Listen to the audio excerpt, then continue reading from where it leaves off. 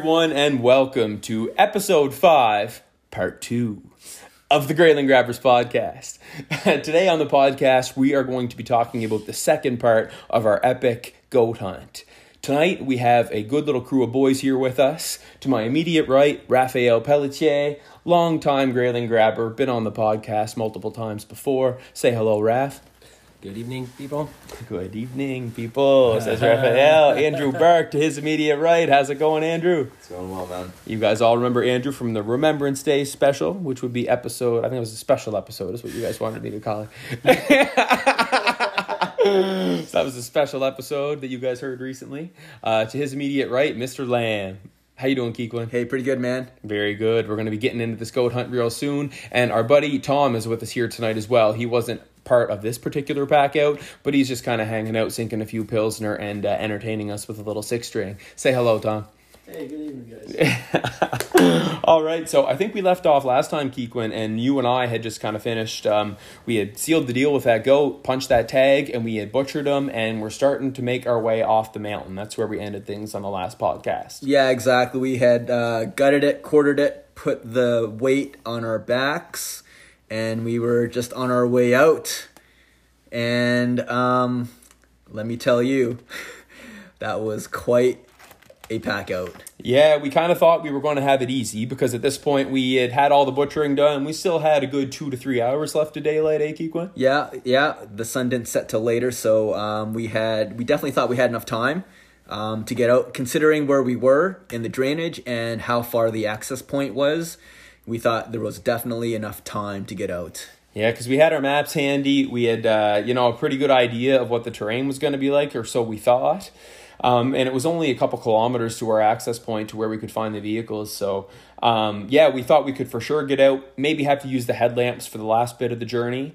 But anyway, what happened was we found this drainage. And, a lot of guys use drainages to get on and off mountains up here. We kind of thought, this is going to be our easiest path of least resistance, basically, to get back to where we need to get. Yeah, and it looked pretty flat from where we were. So we thought, okay, well, that's perfect. It's the shortest distance to get to the access point. It looks relatively flat and no problem. 2 hours, out. Oh, yeah, we thought it'd be nothing. We'd be home almost for supper, right? It's kind of what we had in our heads. That was the plan. Yeah, that was the plan. So we set out. We're feeling good. We can't believe we just tagged a mountain goat. Kequyen makes a beautiful shot on this thing. We're still riding a high, right? Oh, absolutely. It was a dream come true. A dream come true, and it's just one of those moments, how can anything possibly go wrong now? Absolutely nothing. And we get down to this drainage. We get off the mountain, and we start hiking out the drainage. And at first, it's ankle-deep water. Pretty much, it's cold, but absolutely no problem. Our boots are dealing with it. Yeah, no problem. And we had well over 100 pounds on our back. It was a heavy Packout. We were trying to take all the quarters, right? Plus our gear. Yeah. The rest of the meat, we were going to have to leave for you to come back the next day, right? That was the plan. Because I had to work the next day. I just had one day off for this hunt, so we snuck out and got it done. So, yeah, we were leaving up some other parts of the animal on the mountain. Me and Kequyen are taking off with the 4 quarters. Yeah. And as we start walking down, we find this creek, the drainage. We're going through. It looked pretty thick, but we thought, okay, well, this could be manageable. And then the creek, it was ankle deep. Then it got knee deep. And then it got thigh deep. And we're crossing back and forth on this creek. And then the bush just got fucking thick. Thicker and thicker every step you took almost. Every step you took with all this weight in your back. Sometimes we're crawling on our knees. We're trying to negotiate fallen tree, all this bush, the water. Full-size packs, legs sticking up, your guns on your pack getting hung up on every tree that you walk by. So, although we only had to close 3.5, 4 kilometers, whatever it was, what did you time it at? You had the watch calculating the whole thing for us, 200 meters an hour? Oh, we were moving at 200 meters an hour, and I couldn't believe it. We were not moving at all. It was fucked. And not only that, so we're toughing it out for the first few hours. The sun goes down. It starts to get cold. We can't see anything because we're in a canyon and the light of the moon is completely blocked out. And the trees have a complete canopy over top of us anyways. Yeah, we can't see a thing. It was getting dark. And at that point, because it was pretty heavy, we didn't know exactly how long it would take. And the terrain was essentially unpassable. Well, we get into these waterfalls that are now like 5-6 feet. We're having to climb down them with 100 pounds on our back, and we're lowering ourselves. We know one slip and you hit your head, then pretty soon we're gonna, like, that's the situation where if one guy gets hurt, you're not going to be able to get him out. It's Yeah, too exactly. tricky. So it's an emergency situation real quick. Yeah, and then we were side hilling this hill with all this weight in our back, and the creek's down at the bottom. If we fall, we're dead. Yeah, once we got up higher, it was a little sketchy because we're just gonna land on those rocks down by the water. So that's when we sat down, we were like, well, we're not going to get out of here with all this meat on our back. So we were moving too slow. We were moving way too slow. It was dark, and we had to get out of there. So it was either us or the meat, and we decided to leave the meat. Yeah, so I took, had my inReach, all my tools with me. We took GPS coordinates, knowing we could go back the next day and take care of business, or at least Kequyen could, and get a few of our buddies back in Whitehorse to come help him. So I took the coordinates, we dropped the meat, and as this little canyon we're in really starts to turn into a nasty gully with really big cliff faces on either side, Kequyen finds this little hole only maybe 2 feet wide where we can punch through. And we punch up through those rocks, and then finally we get above the gully, and it's still steep terrain, but there's some trees to break our fall. It's just a much safer walk. It was the only option because we hit that dead end. It was just a canyon. It was a huge waterfall. We had no idea what was on the other end. Yeah. And it was like, well, we have to go up. And that was the decision that we made to go up. And that saved us, because if we didn't find that, I don't know what we would have done. Well, 5 minutes before that, me and you sat down to get some water. I had drank all my water for the day. We're like talking 15 hours on the boots at this point, because we had been on the boots since 6 a.m. It's now close to midnight. And I boiled some water in the jet boil from the creek because we didn't want to get giardia. So we were sitting there boiling the water, trapped in this gully. And I look at Kequyen, I'm like, man, like, what are we going to do? Yeah. So, we just punched straight up. Kequyen happened to find that little hole in the rocks. We got out of there, and then we made our way back to our access point. I made it to work the next day. We survived. No big deal. We survived. We got out there. It was hallelujah once we were on flat ground, flat terrain with no bush to negotiate. Oh, yeah. And I was like, man, I could walk on this forever. It was super light, super easy going once that meat was off the back. And then, we got back and drove home. Yeah, exactly. No problem. And that I think I had left a couple Mountain Heroes in the truck for us for the way out in case we were successful. And I can tell you that was one of the best beers I've ever drank in my life. Yo, absolutely. They were tasty. And, so it was nice to be out, but the weight was still on my shoulders because I knew that we had meat in 2 different places, and I still had to go back to recover this meat. Yeah, and I'm completely stressed because I know I have to be at work for the next 2 days, and that's too much time. 2 full days being at work, so I know that I'm out now, out of the equation. The other boys have to be able to step up. So Kequyen, we get back to town late that night. You get that morning. That morning, exactly. And so who do you call? Who do you call? The fucking Ghostbusters. You call the fucking Ghostbusters. The Goat Busters. The Goat Busters, that's right, Andrew. Like, goddamn. So I get home and I'm thinking, who the heck can help me out here? Because I'm in this predicament where I don't want to go back through that terrain by myself. I can't do it by myself. No. And I knew at least one of my buddies was fun employed.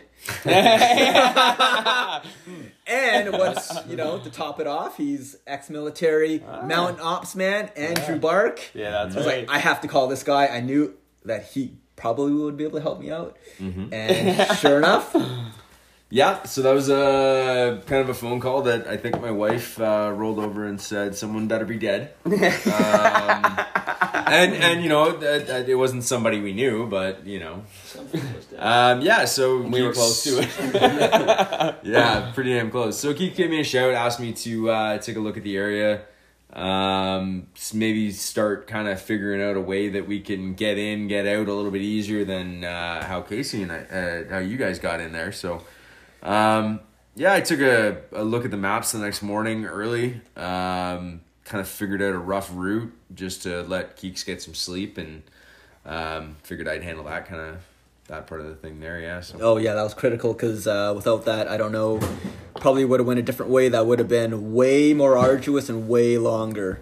Oh, for sure. So, yeah, it was one way. There were 2 ways, and, I'm glad that Andrew was on board. Oh, yeah. When I heard that you called Andrew up, I was like, perfect. This guy spent years with navigation and maps and compasses. I just sent him the coordinates, and as soon as he got that message and he replied, I was like, okay, that meat's coming home.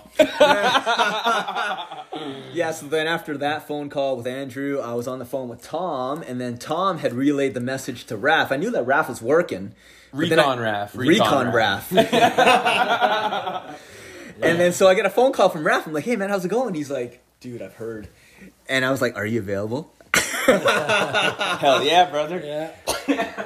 So what'd you say, Raph? Always available for, to help my buddies for sure. So, yeah, called Kequyen and then figured out I could participate in that recovery there. So we woke up super early the next day, right? And Yep. had a mission, had a good plan laid out by Andrew, and we're all ready to go. So that's where we exactly. Yeah. We took a totally different route, I think, than you guys did, right? It's a good idea. A completely different route. Yeah. Andrew had the GPS coordinates. It took us no time. All we had to do was gain some elevation. We avoided all the bush. Dropped in. And it was like, he's like, oh, we're 30 yards from the meet. I was like, oh yeah, really? Already? And Didn't believe enough, him. man. Didn't believe him. That's pretty gangster. Yeah. Raph is in front of us. Boom. We see a couple white bags. Well, actually, there were four bags of the quarters, and there they were, 30 yards, exactly where Andrew said they would be. And boom, we had them in our backs, and we had to go back through the creek, up the drainage to locate where the trophy was. The goat. That's right. We still had to go back and get the trophy, the goat, the pelt, everything, Yeah. The back straps. Yeah, the rest of whatever meat was left. Right? Everything else, yeah. Mm-hmm. So Luckily enough, no wildlife saw it or touched it. No bear or wolf. Well, we made pretty good time actually getting up there. I mean, I think from the access point we were only 4 hours. Yeah, Flash to bang. So I think we about were on top of we were up on top of the cape and the backstraps and all that. Probably by about 10:30 in the morning. Great. That's great. I mean, we That's really good time. hauled ass, and I mean, just obviously, we can't visually speaking, it's very difficult to explain an area, but to describe this area coming up out of the access point is that drainage, and on either side there's a very rough, we'll say to the south, a very rough side, very heavily treed, that moves into more high angle cliff type terrain, and then on the north side, more rolling, fairly typical of this area with like the slope towards kind of facing towards the north. So it was very easy terrain. However, based on where Kequyen and Casey had actually killed the goat and where it had landed, they wouldn't have had the inclination to think of kind of the access that we got in. So I'm sure a lot of people are probably sitting at home going, well, if it took you 4 hours to get from the access point, you weren't moving 200 and meters an hour. you weren't moving 200 meters an hour. So we actually took a complete, big circumnavigation route that they wouldn't have been able to utilize from where they were. That was the problem. I was looking at the contour maps, and all I see above me in Kequyen are straight lines, right? Mm-hmm. I know it's steep, and I just don't think it's feasible because it's dark. But I know we have a creek, and I know the creek flows close to the truck. So I'm like, well, if we can stay in this creek, no matter how nasty it is, we know we can at least get out without falling off a cliff. So that's where my head is. But then once we realized we were only moving 200 meters an hour, that's when, we had to pull the plug on it completely. yeah, exactly. So But yeah, Andrew made the right call. He got up nice and high. You boys dropped in, like you said, Kequyen, Yep. and 30 meters too? There Boom. it was. to the quarters, had them on the backs, and then we went to go get the rest of the goat. That went super smooth. No animals had gone to the cape, gone to anything. So Raph and I, we just took all the meat, put them in the bags, put them on the back, and we were on our way out. Heavy packs. Heavy packs, 3 guys, heavy packs, 2 guys coming in with no weight on the back. Yeah. So this is 100% at least a 4-man job. At least a 4-man job for this billy goat. And how did it go on the way out? Like, how was the Packout?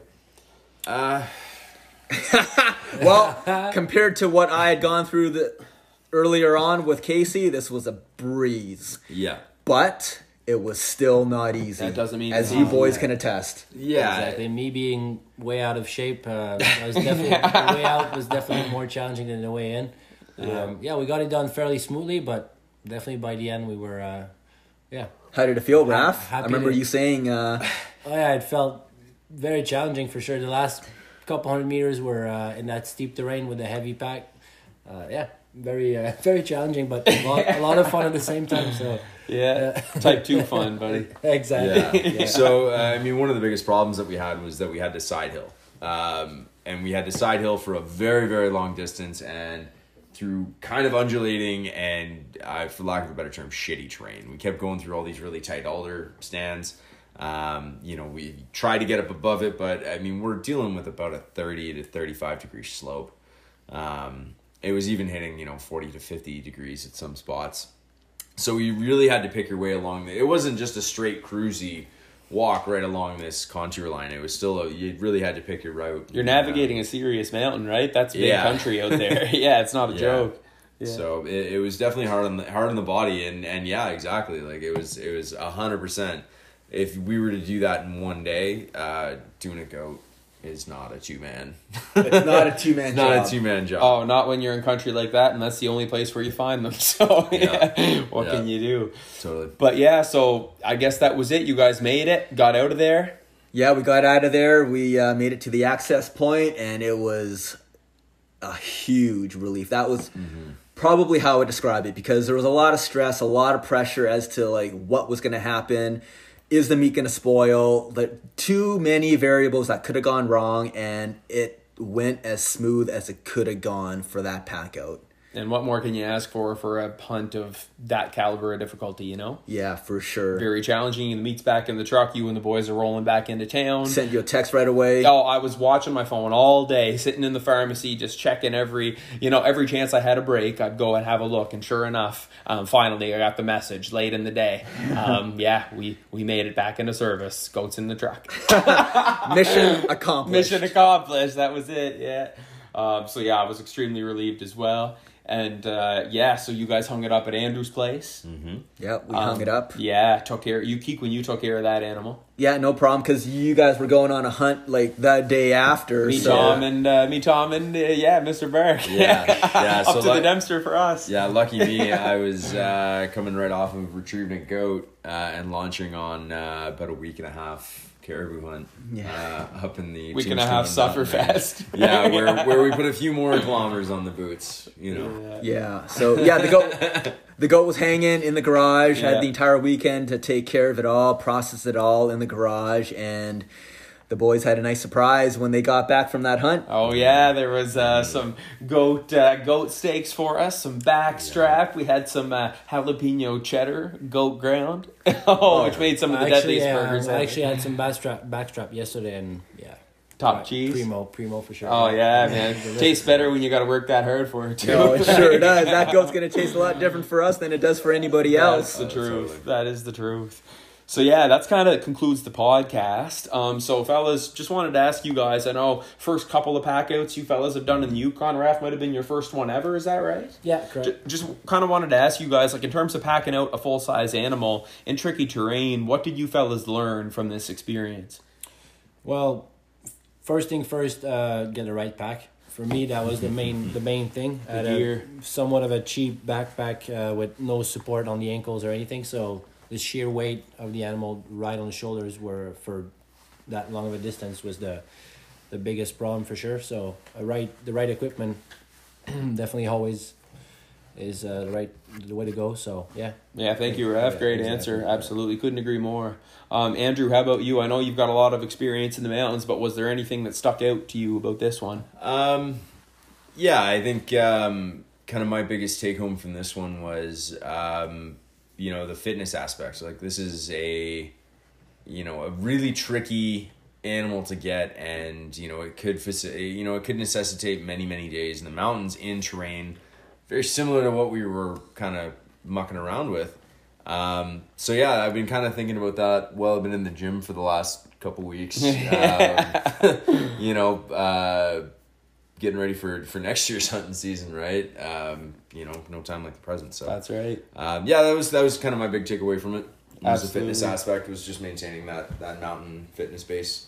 Absolutely, Andrew. Great answer. Kequyen, how about yourself? I'd say knowing the terrain.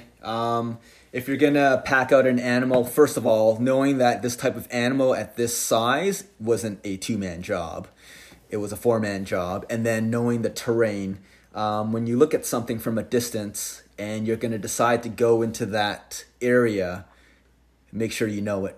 Otherwise, you can get yourself into trouble. That's the so thing. Doing your research, getting all that intel of the entire area, and that way you're better prepared for what's to come. Do your recon. Do the recon. Do more of the recon. Do more than what you think you actually need.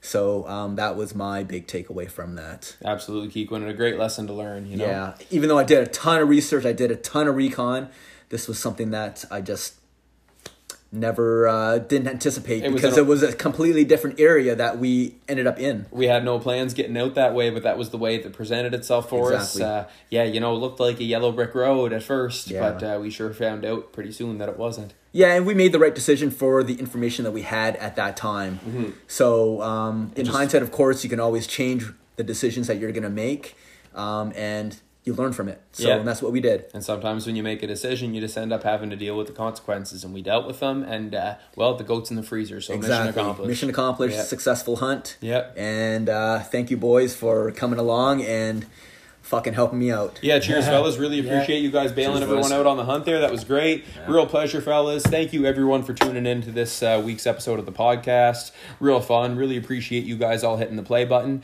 Feel free to stay tuned for our podcast next week. We're going to be talking about a caribou hunt that just took place up in the Arctic Circle. So me, Tom, Raph, and Kequyen will be joining in for that one. And thank you so much again for hitting play. Pleasure as always, guys. Until next time. Have a good night, guys. Cheers.